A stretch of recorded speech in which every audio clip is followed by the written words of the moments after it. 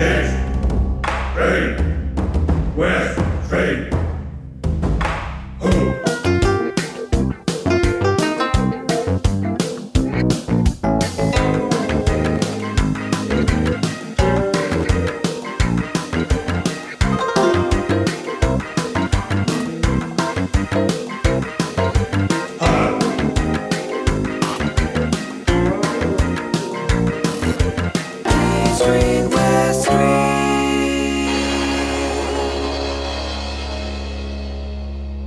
Hello and welcome to another episode of the East Screen, West Screen podcast.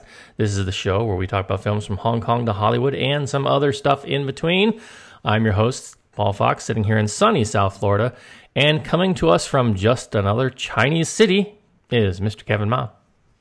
Hey there, Paul. How's it going? Hi, Hello, everyone. hello. It is we are in still the pandemic times, and things are progressing along.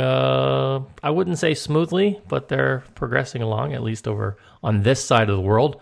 But doing a bit better on your side of the world, if the news is to be believed. Except right now, you guys are in the midst of what a testing, a mandatory testing kind of thing that's going on. I don't know what's going on with you over there. The city is doing citywide testing, but it's not mandatory, thank God, because there's a lot of conspiracy theory, and I think they're rightly justified that these samples are, not going to be, what's the word?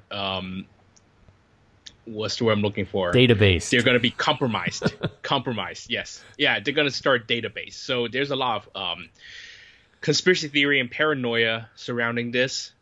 So that's being talked about, and unfortunately a lot of employers are apparently making it mandatory for the employees, so that's another controversy that's brewing.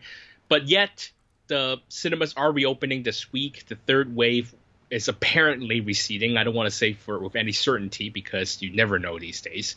It's just that we're back down to about somewhere between 10 to 30 new cases a day, which is way better than 3 digits, right? Which was what happened when the third wave started. We had triple-digit infections per day, which I know sounds very small for, in terms of American standards, because you guys are getting like 5 digits, 6 digits a day. But here we're getting 3 digits a day is a pretty big deal for a city that went through SARS, and we get appropriately scared of these things. So things are kind of coming back. The dining limit has now pushed back because the restaurants were ordered to close at 6 o'clock. Now we can close at 9 o'clock, so dinner's back on, apparently. And cinemas are reopening we're recording this on the 26th of August, so on the 28th of August, Friday, cinemas will reopen. Yes, well, I mean, that is good news and some progress, to be sure.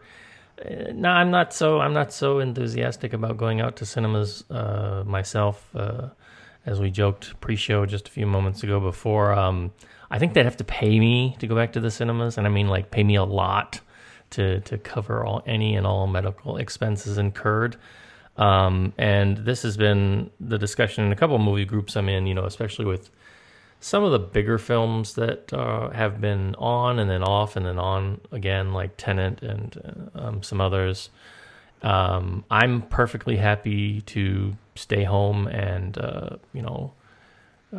pick up a movie or rent a movie for $20, not $30, Disney, not 30, but 20. I was going to ask about that. Okay. I was going to ask about that. So looking forward to, the new Bill and Ted movie at the end of the month. And, there's still plenty of other stuff. There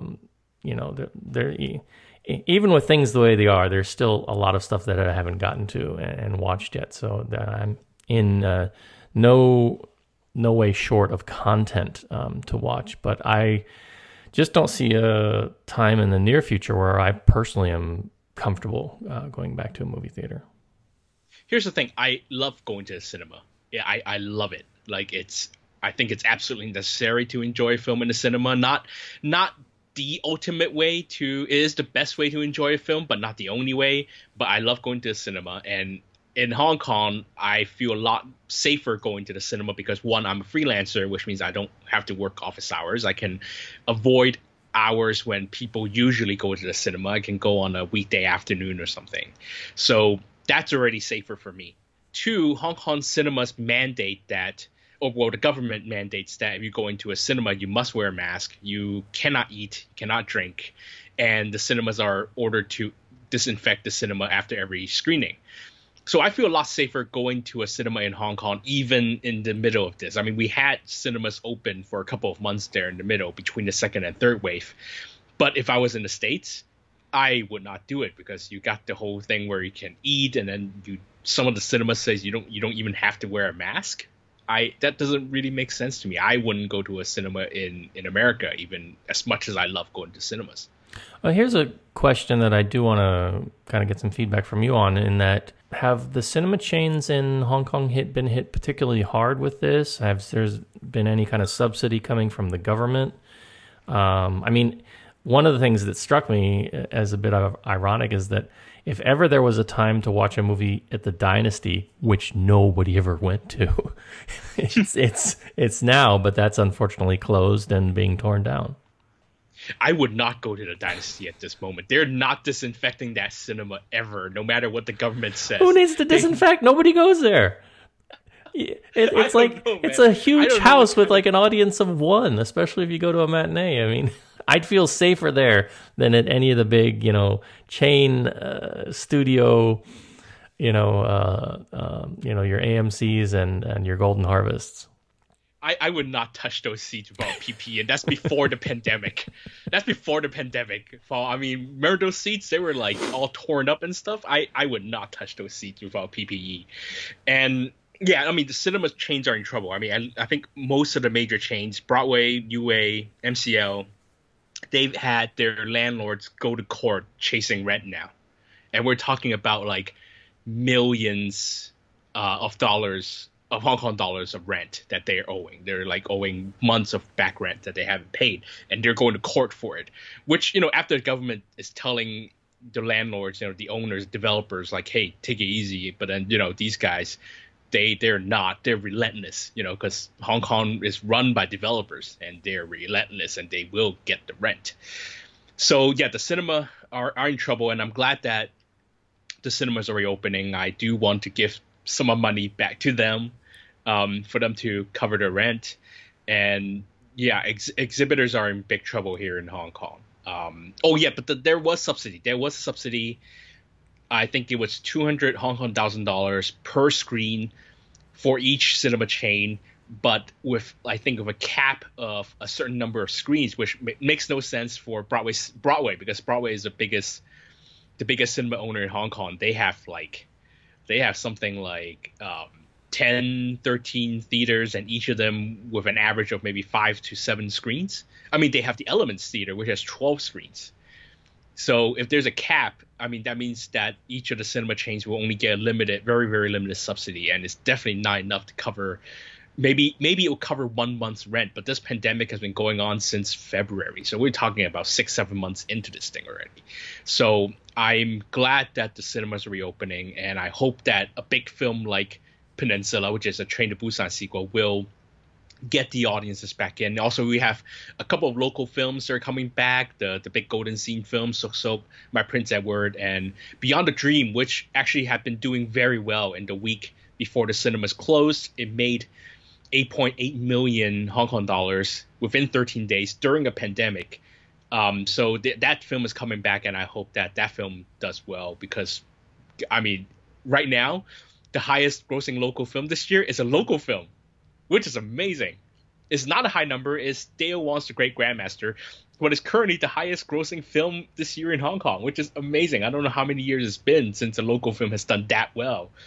So I hope that local films come back soon, and people will go and see them. It's too bad. Yeah, it's just too bad the Dynasty couldn't just have held out. They could have gotten some of that subsidy money. As I look at the Newport circuit, there are still 3 theaters left. You've got Newport Mongkok, President and Causeway Bay, and Highland, which I don't think I ever managed to catch a screening in.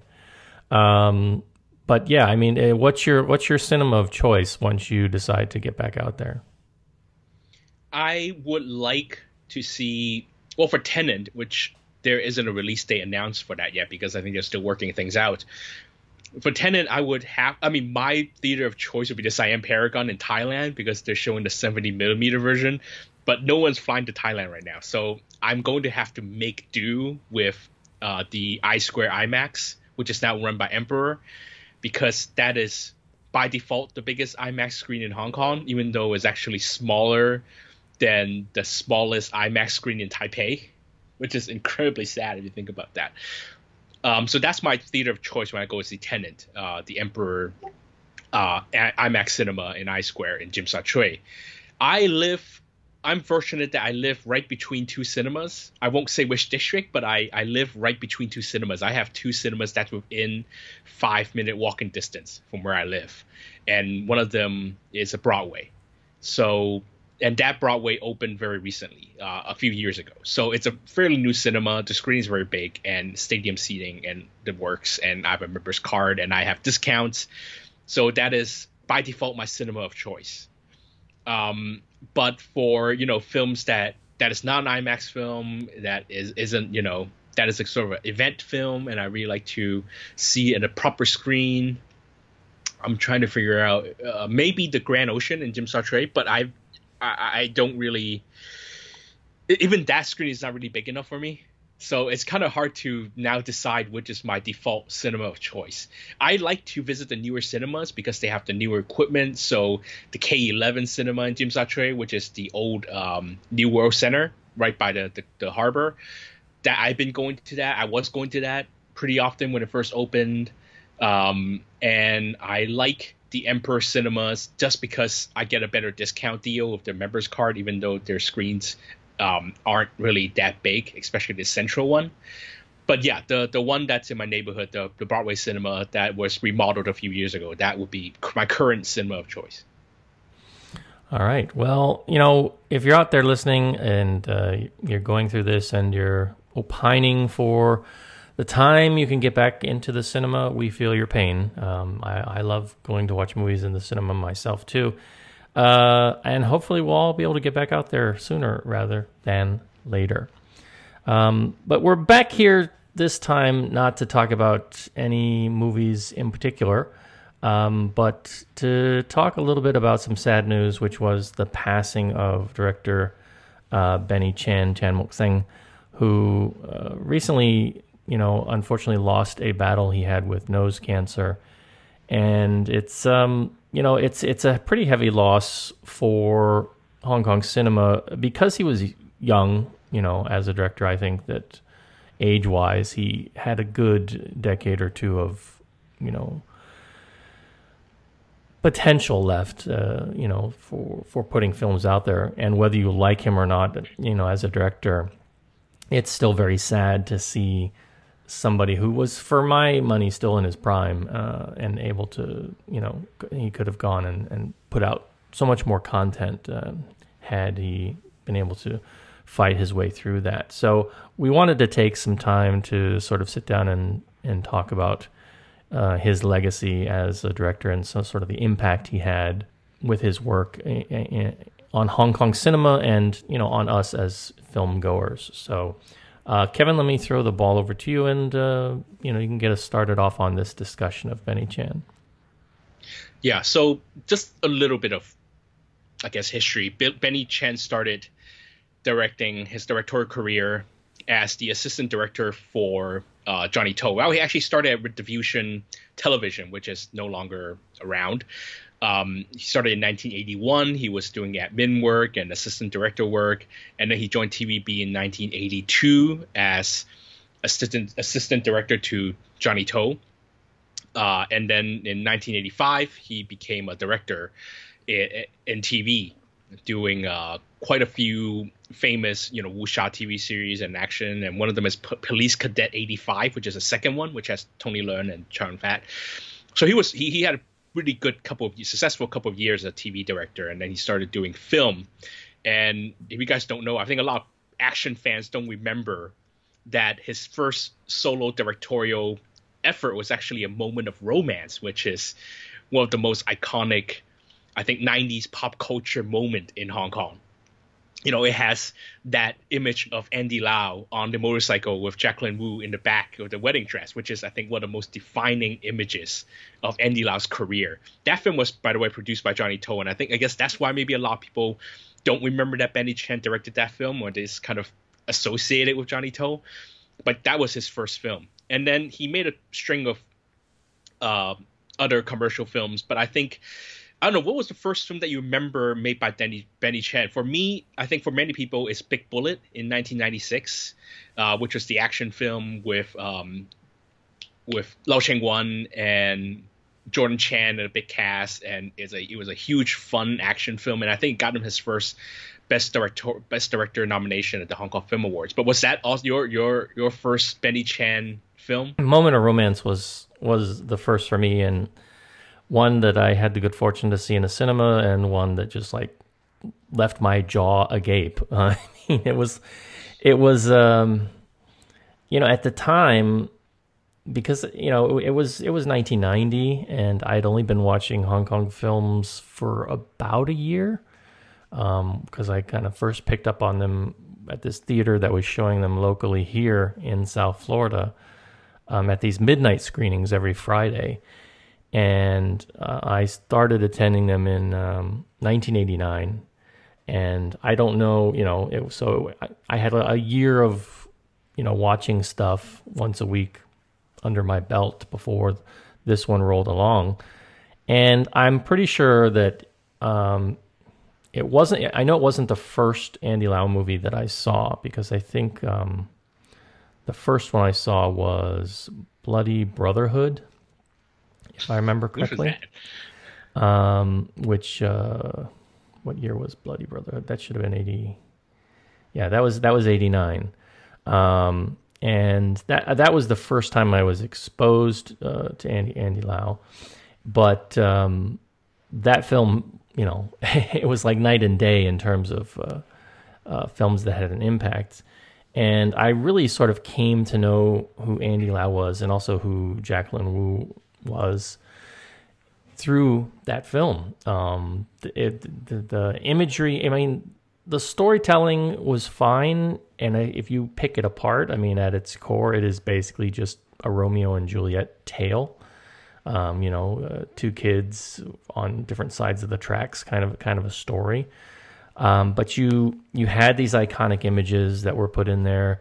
You had an outstanding performance from Mantat, who was another, you know, a person that you wouldn't think of as a, you know, sort of iconic image in the way that you think of Andy Lau, but who had such personality on the screen that resonated, that he was also a character that you came away remembering.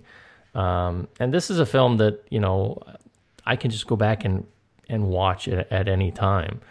You know, despite it being a fairly straightforward, a fairly simple story. You've got all the classic stuff that's there from Hong Kong cinema too. You know, you've got Tommy Wong as just sort of this over-the-top angry villain. You know, an archetype that you would see all throughout this time period, but one that I think he portrays exceptionally well.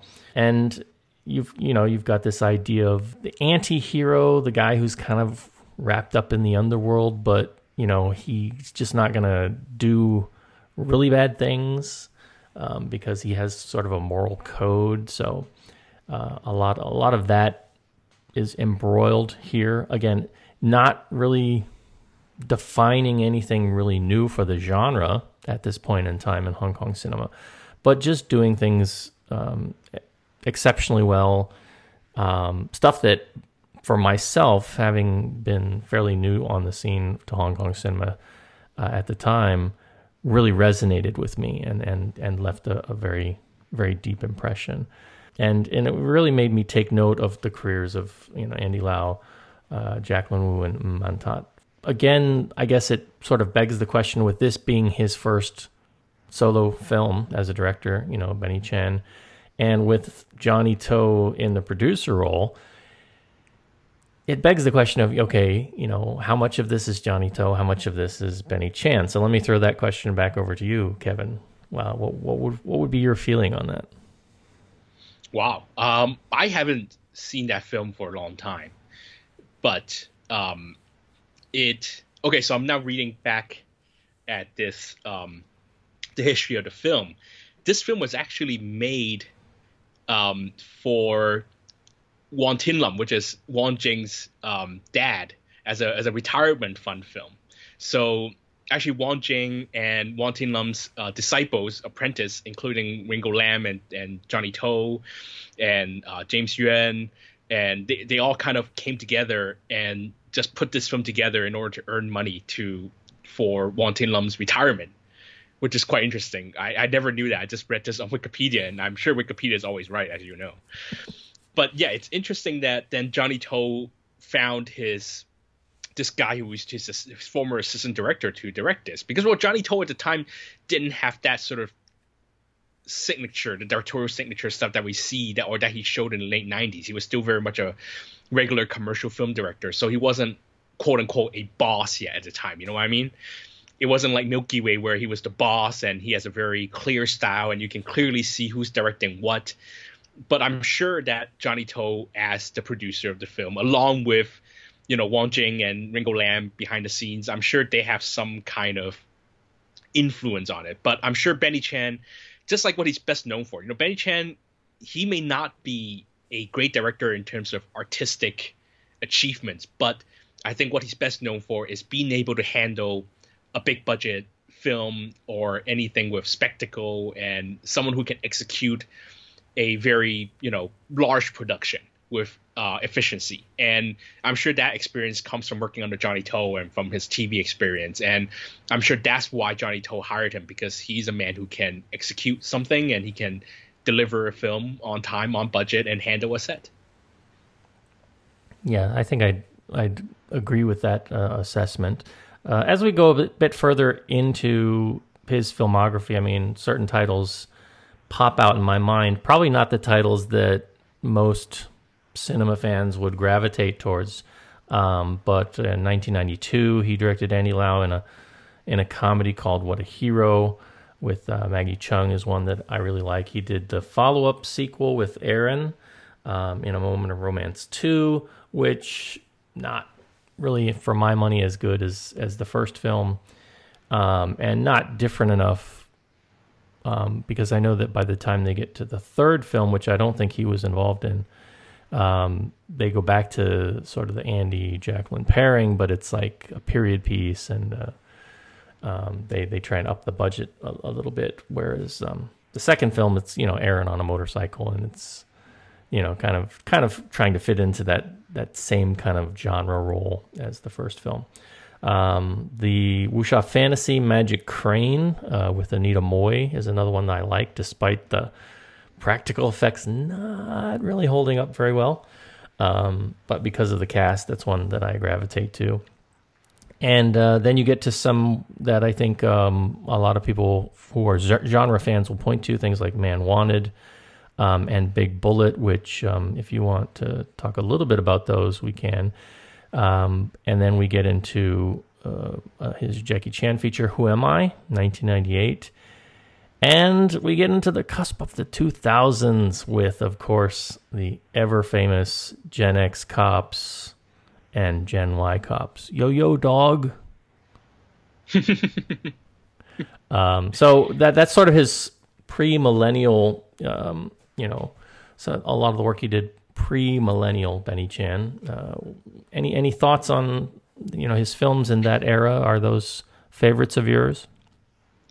I think Big Bullet is probably one that I wish more people get a chance to see. And of course, unfortunately, because it was part of the Golden Harvest Warner Brothers deal, Warner Brothers hung on to that film for the longest time. And I think they quietly, when did I buy that DVD? They quietly hung on to it until a few years ago when they released it on DVD in America under their Warner Archive label. And which is sad because this film, I think it's a really fun film. And like I said, it got Benny Chan his first Best Director nomination at the Hong Kong Film Awards. And it's just one of those really fun buddy action films that you're surprised that Hong Kong kind of pulls off, because Hong Kong filmmaking don't really do these sort of Hollywood formulas very well. It feels like a Hollywood formula movie, right? It's about this team of guys and ragtag group of cops, and I think it takes place over one day, right? Like, or a few days, a very short period of time, and they go and tackle a mission and all that stuff. And I don't remember the film much. I haven't seen it in a while. I didn't watch it again for this recording. Unfortunately, I didn't really have much time because it's only been a few days since his passing. But I just remember I watched this in the cinema. I came back to Hong Kong for vacation. I remember seeing the cinemas, and I was just having so much fun watching that film. And I think it really sets up Benny Chan's career as an action director because, unlike his contemporaries, and I didn't want to name names, but I'm going to name names. Unlike, say, Dante Lam or Andrew Lau, right? Andrew Lau sort of he makes action movies through editing and bombastic editing, right? Dante Lam makes action movies via melodrama, really, really heavy melodrama. But Benny Chan is a guy who don't really forget that action movies should still be fun. Sometimes he goes a bit overboard with the fun, but I think he knows that at the end of the day, his movies are out to entertain. And even when he's doing a film like White Storm, which is, super heavy, heroic bloodshed kind of thing, he still has enough things that keep you entertained, and it's never get too weighted down by the drama. But of course, there are always exceptions, which we'll talk about later. But I think that Big Bullet is sort of the precursor, or it really suggests what Benny Chan can do, which is deliver really entertaining action films, really great spectacle. That is not too weighted down. It never feels too heavy. And he's just, I think it's the start of him being one of Hong Kong's best action blockbuster directors. And then, of course, the Gen X and Gen Y Cop series. I think that was an interesting attempt to bring in new blood, to be sure. Whether you think that was successful or not, looking back on it, of course, some of the dialogue is rough. You do get, of course, the infamous Ant-Man in his Hong Kong debut through this series, with Paul Stephen Rudd, as he's credited, in the second film, Gen Y Cops. And, of course, you get Edison Chen and some of his famous dialogue. But it did sort of, kind of move us away from, the moment of romance type of film in dealing with triads and gangsters and cops. And it tried to get beyond, I think, even some of the stylizations of what the Young and Dangerous series had been doing, and introducing a fairly, new young cast. They were hip, they were rappers, they were pop stars of the era. Of course, you have, also the introduction of people like Maggie Q. What's your take on the whole Gen Y genre? Well, Gen X Cops is very interesting because if you remember the history, the industry at the time, it was the start of really the long leap to the rock bottom that we're at right now, right? So that was when Media Asia was launched. Media Asia, the company behind Inferno Affairs. And I remember this very clearly because I was reading I had a subscription to a film magazine, a Hong Kong film magazine at the time, City Entertainment, and Media Asia went big on their launch. Their launch films were Purple Storm, I keep saying this wrong, Mutada Fumaka, the Nicholas Say, Eric Tsang film, and Gen X Cops. These were the big three launch sort of flagship films to launch the company, along with Tempting Heart, which is the Sylvia Chang film. So they were making a really big push. And this is before the days of co-production, when Hong Kong cinema really sort of wanted to join Hollywood. I think they wanted to prove themselves to be worthy of the world stage, because the money in Taiwan and Southeast Asia, I think it was starting to dry up, and they needed to push it beyond. They needed that foreign money. Hong Kong cinema has never been completely reliant on local box office. It can't. It's impossible. So having the foreign overseas attraction or overseas market was a really big deal for Hong Kong. And these were the films they were trying to launch it with, and Gen X Cops was a valiant attempt at trying to join that market. You have the convention center blowing up, which was, I remember, a big deal at the time. It was like on newspaper headlines, like, wow, this film is going to blow up the convention center. It was pretty new at the time.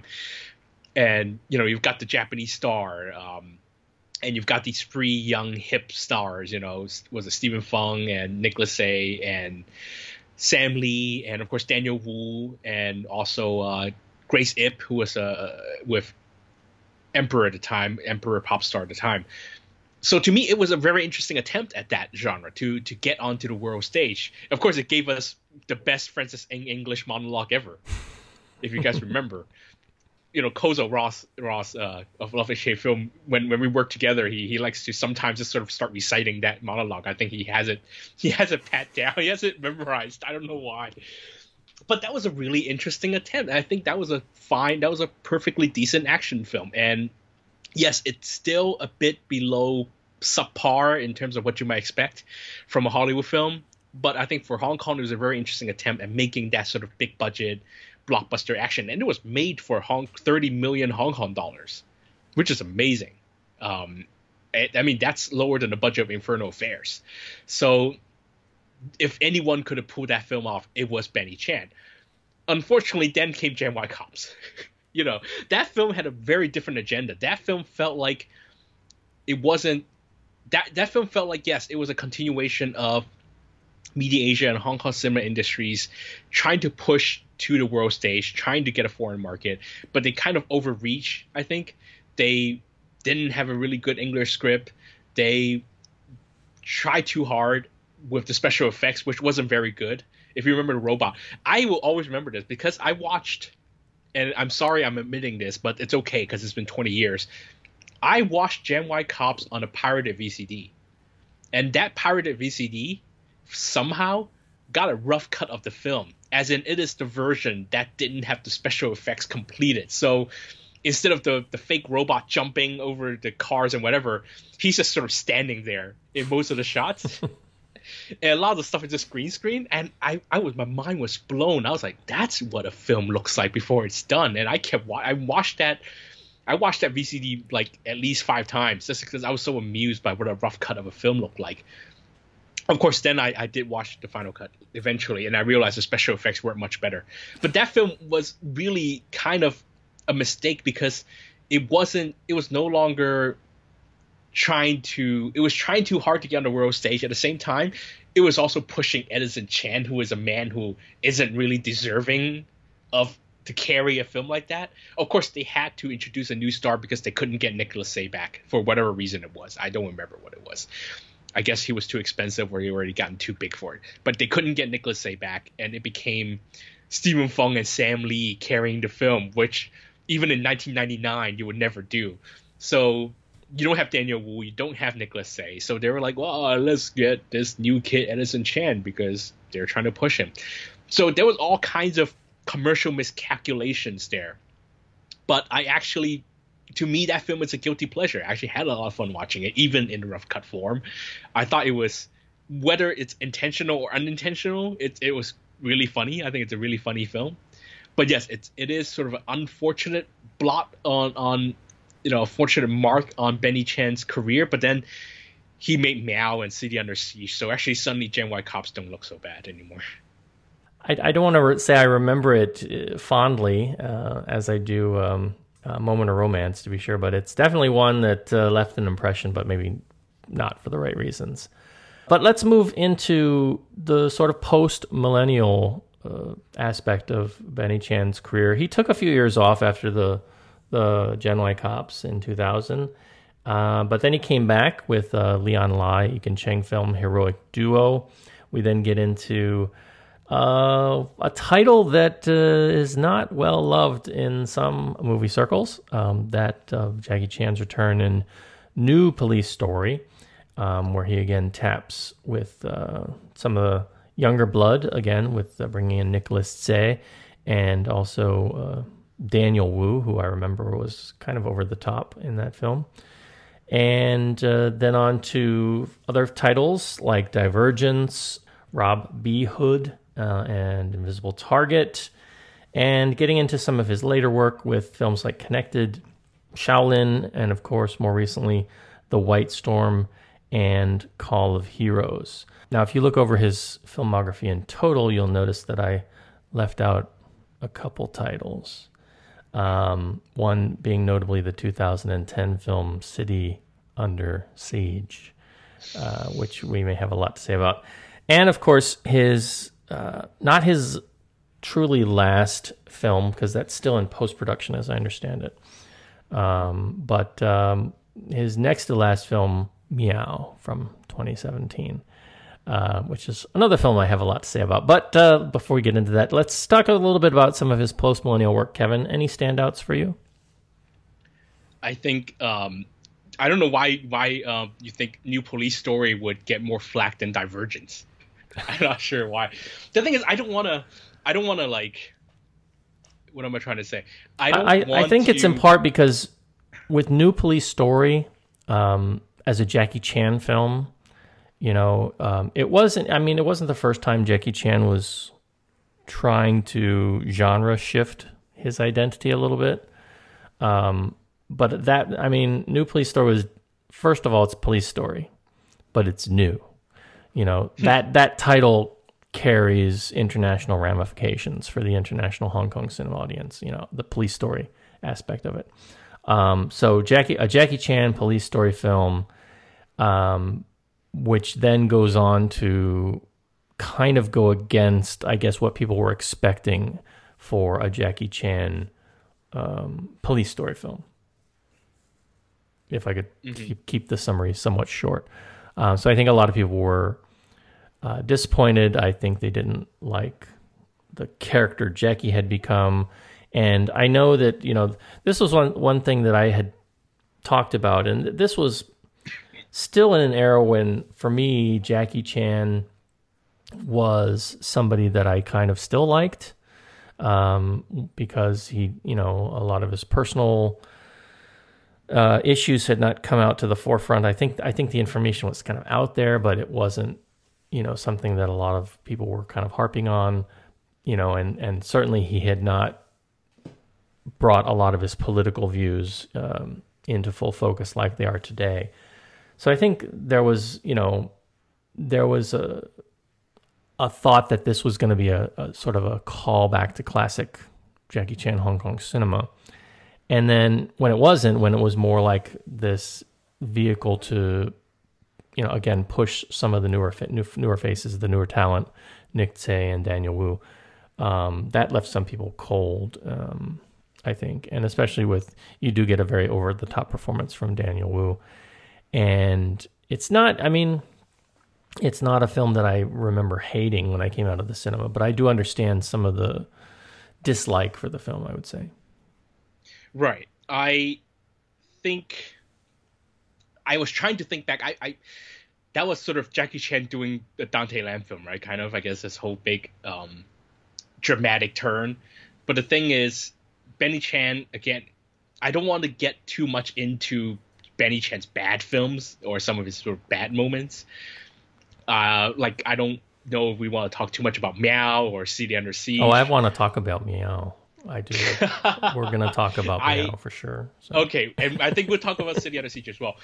But if you compare those films, New Police Story is very much middle of the road Benny Chan, which is not too bad. Again, Benny Chan is never going to be known for being a great sort of artistic director, even though he actually participates in the writing of many of his films, including his Invisible Target and Connected, and unfortunately City Under Siege, and even The White Storm. He's actually very active. He's not just like a guy who can handle a set. He wants to tell stories and he wants to write stories. He was even a co-writer on Gen X Cops.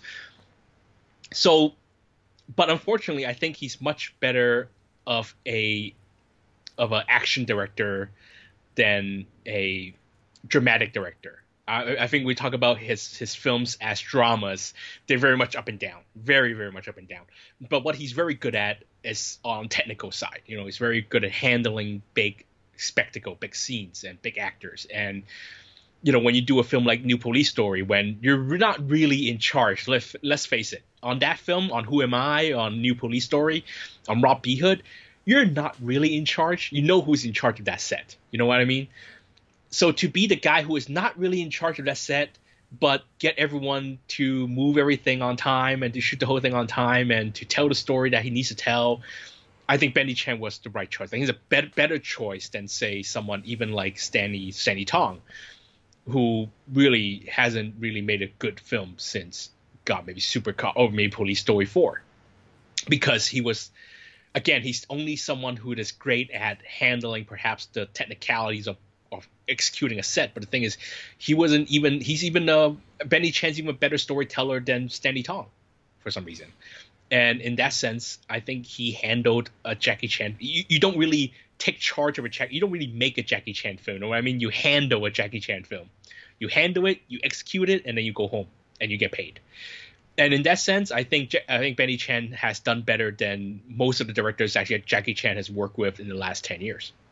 We look at a couple of his later titles. Anything stand out for you, like Connected or Return to Working with Andy Lau in Shaolin? Or, of course, you've got the big trinity of actors in The White Storm. Mm-hmm. So you were asking whether I was back. I wasn't back for Hero Duo. Actually, my second Benny Chan film that I saw in theaters was Invisible Target, which was in 2007. I had just came back to Hong Kong. It was early August 2007, so it was one of the first films I watched back in Hong Kong. And I remember that film just being incredibly insane.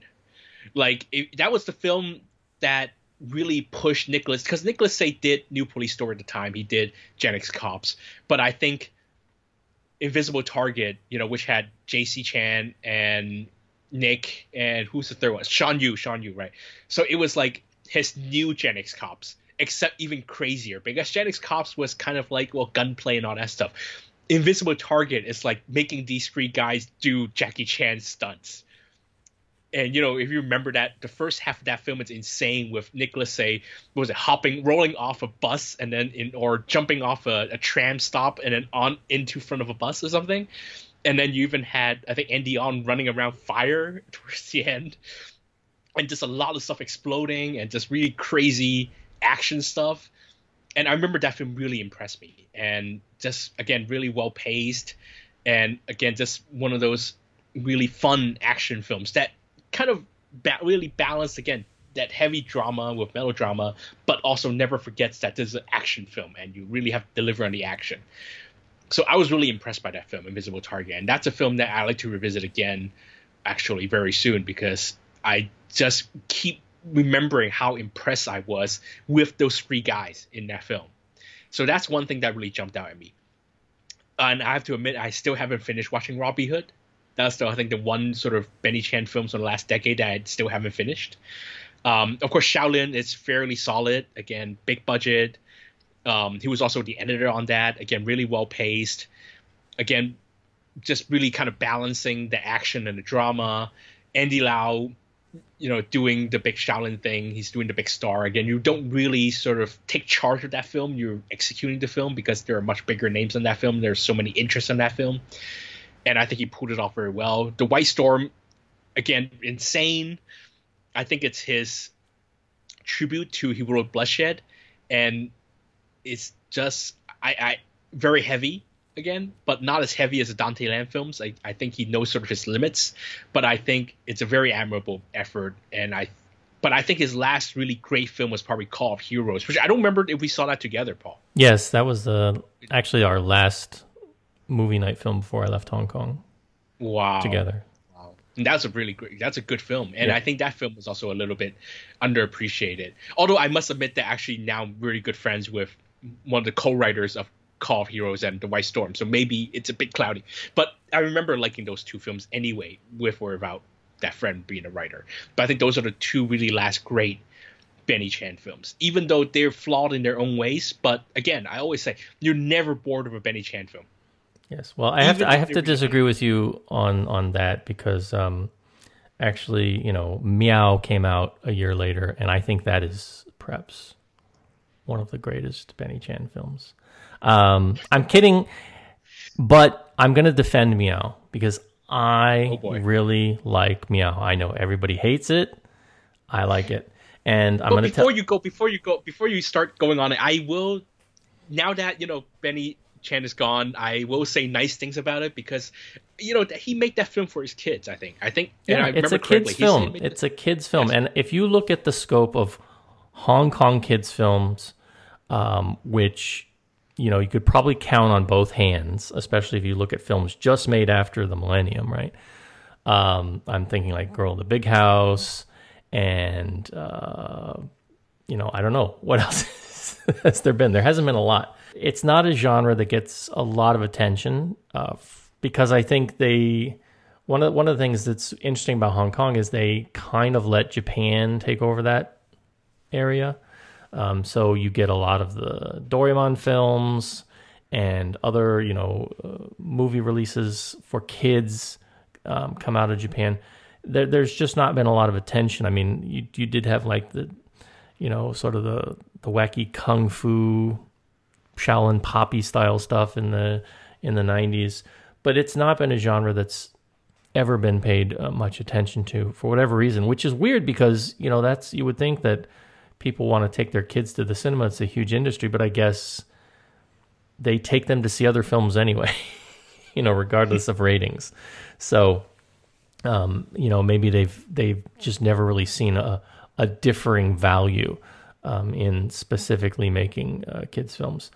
And I guess they figured they're going to lose the other end of that spectrum, the single people and the young, teenagers are not going to want to go out and see those kind of films, perhaps. But in defense of Meow, okay, it's not a great film by across the spectrum of Benny Chan films, but it's a film that I like because I think it's one of the first Hong Kong films I got to watch in a cinema here outside of Hong Kong, and it is think about it, it's the Manning's cat in a movie.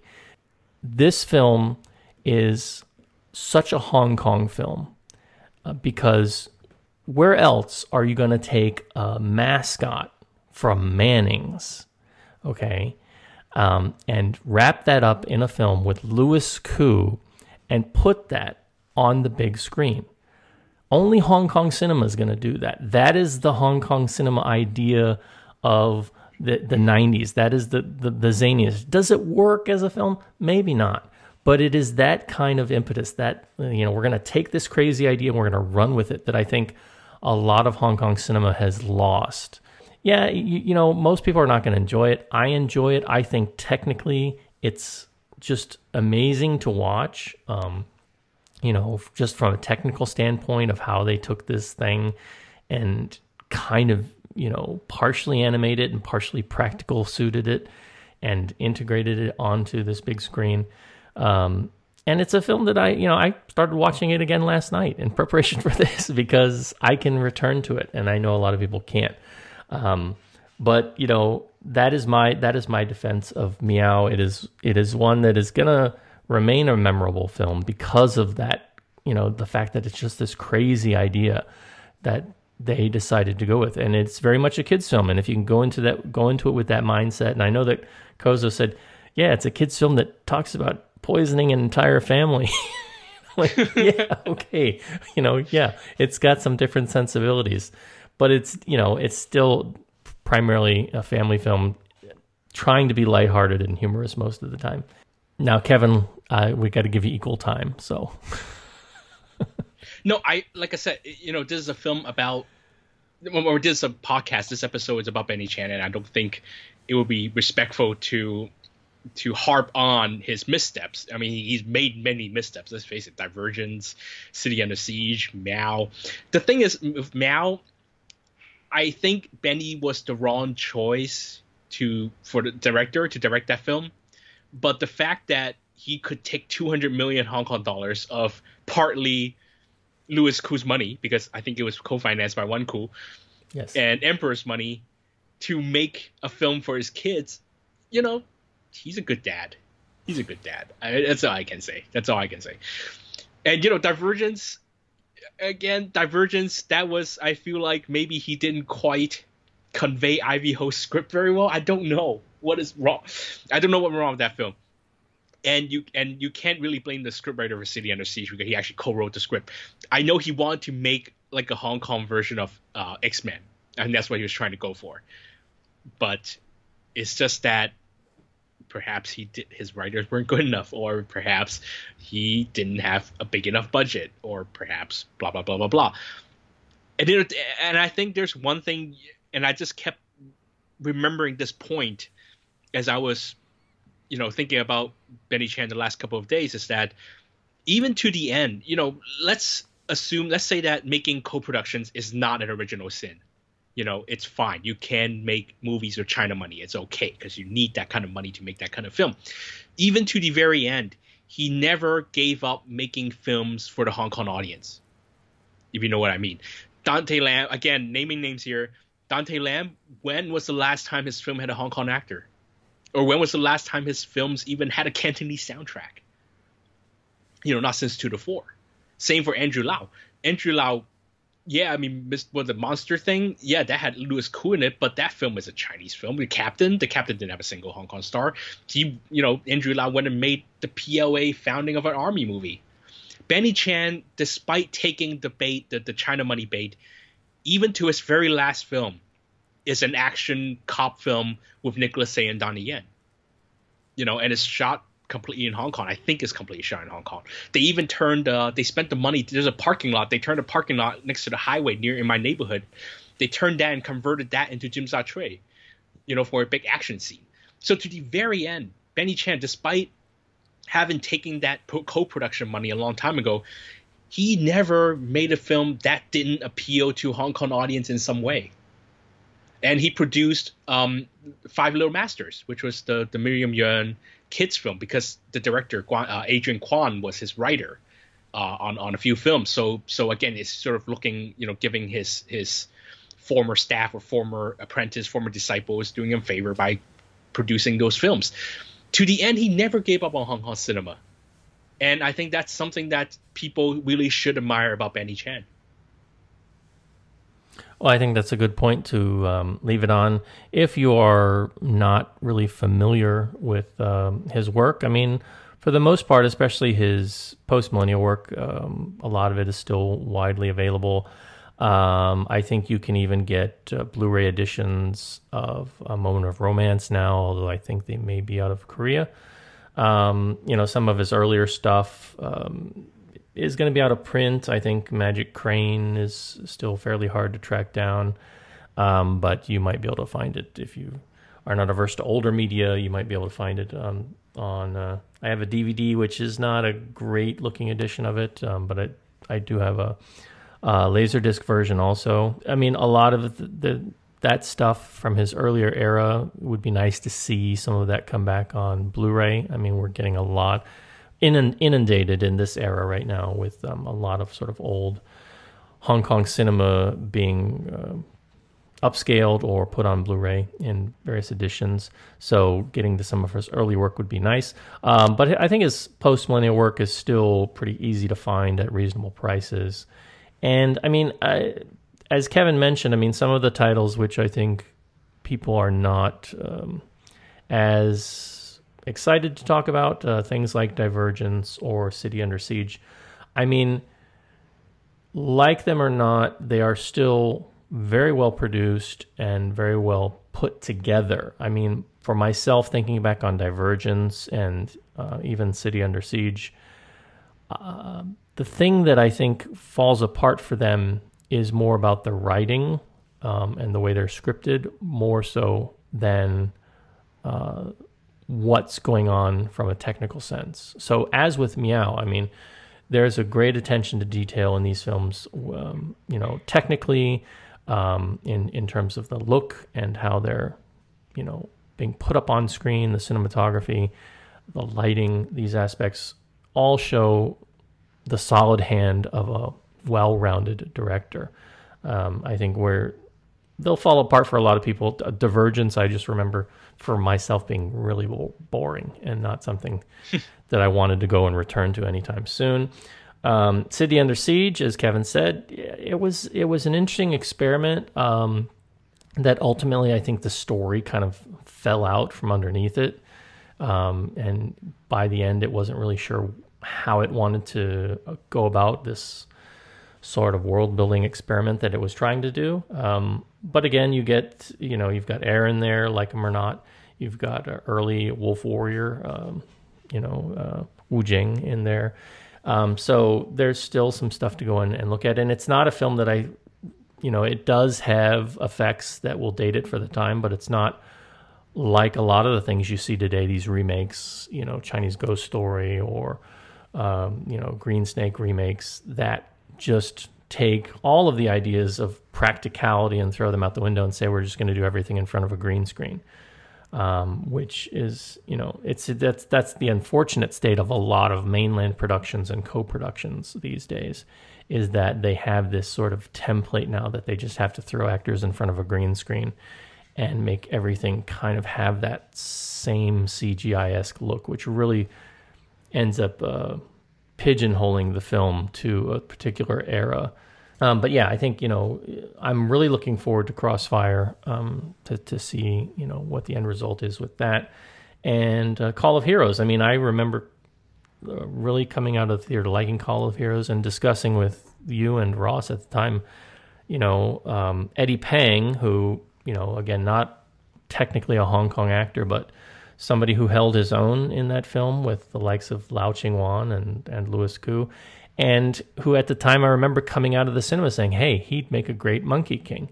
And then what do we get a few years later? We get him as a Monkey King. So I think that part of that was probably due to Benny Chan, saying I see something in him that, he'll be able to have a swagger about him that I can put up there on screen and that might have led to something else. So I think overall his directorial filmography has a lot more hits than misses. And even the misses, I mean, there's something in there that you can certainly glean from his experience as a director. That, there's nothing in there that I would say, run away, and just avoid altogether.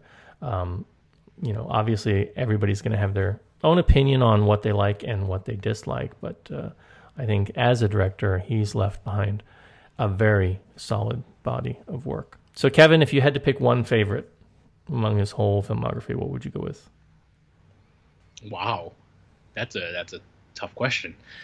I think his stuff in the 2010s are pretty solid. Shaolin, White Storm, Call of Heroes. That's a pretty impressive string of films. I mean, not spectacular, but very, very solid.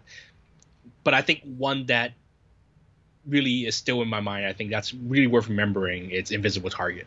I think just for getting those three pampered young stars in their 20s. Well, I forget how old Nicholas Tse was when he made Invisible Target, but getting those three guys who were known for as pop stars and not really kind of that kind of down and dirty stuff, and getting them to do all that, I think it's very admirable.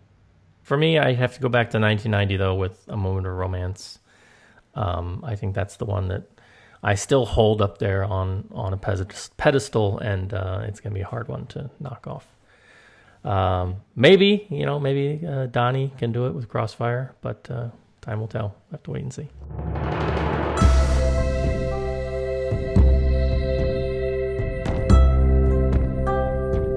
You're listening to the East Screen West Screen podcast. Visit Comcast.com for more.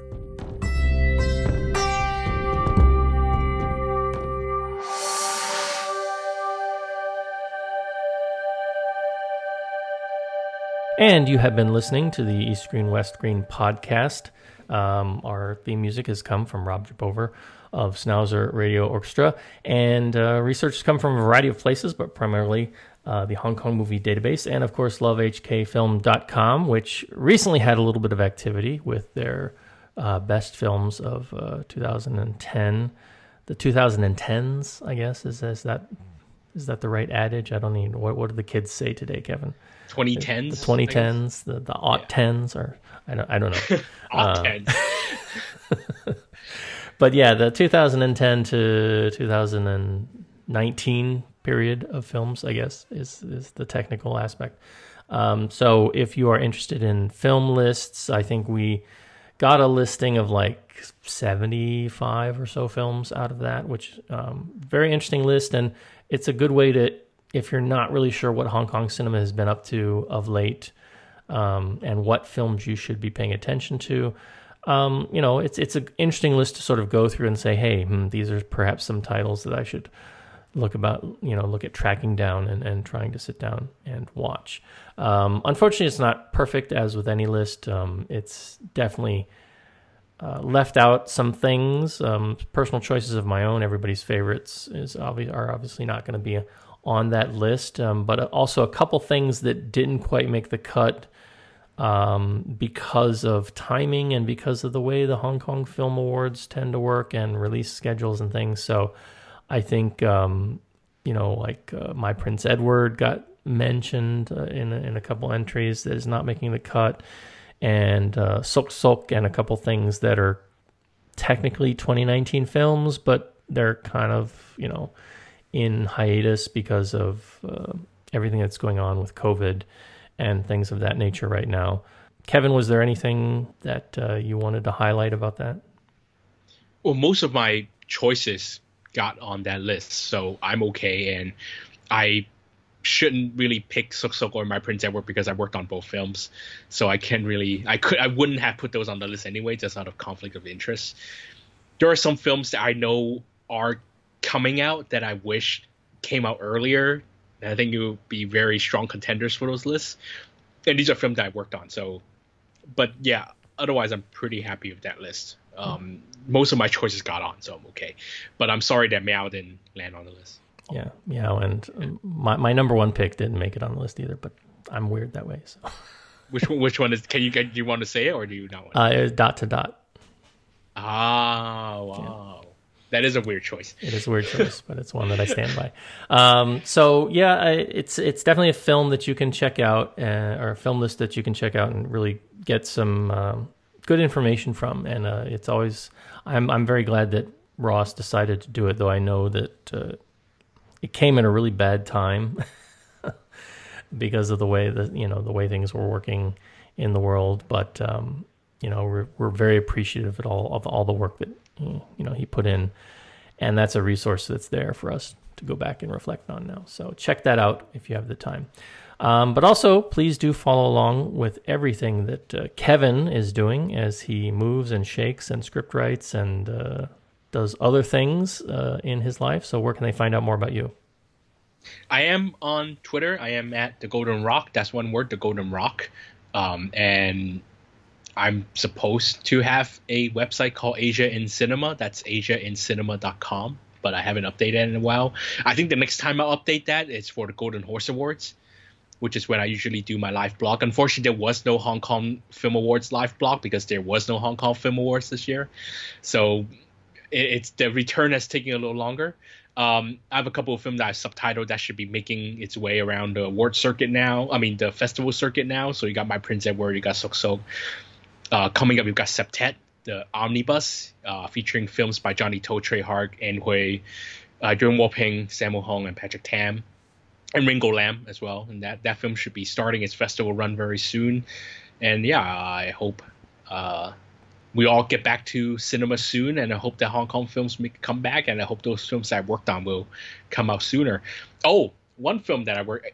The Patrick Kong film, If You're the One, or is it You Are the One? I don't remember the English name. That one's out on DVD and Blu-ray now. I'm sure, Paul, you've already bought it because you're such a huge fan of Patrick Kong. It's in the cart. I haven't checked out yet because there's so much stuff that's come out. It's like I've got to pick and choose very, very carefully because it's like, man, I want this, but I already have it on DVD, and this one I don't have, so I need to get this one first.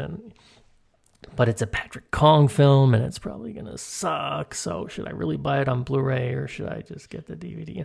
Just so many questions. The people I watched it with did not dislike it. I will tell you that much.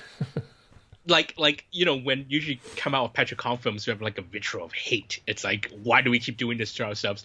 But after we watched this one, like, it's two members of our movie group, and they're like, we didn't hate it. In fact, I think Shelley, who's been on the show, she kind of liked it. I think that's a glowing review then. Yes, for me, I mean, I shouldn't say whether I like the film that I subbed or not. Yeah, you already told me how you felt about it. So. Okay, I hope that my subtitles will make it more enjoyable for people, because that's what I really want to do. Like, I really want to carry that comedy, not nuance, because Patrick Kong has no nuance, but the comedy, the tone. I hope that it carries through on the subtitles, and I hope people have fun with it. But I would say yes, the people that we watched it with did not dislike the film. Hopefully, we will get back in touch with each other and talk about some of that in the not too distant future. But until then, this has been the East Screen West Screen podcast. We wish you good viewing, and we'll see you next time. Stay healthy, everyone. See you next time.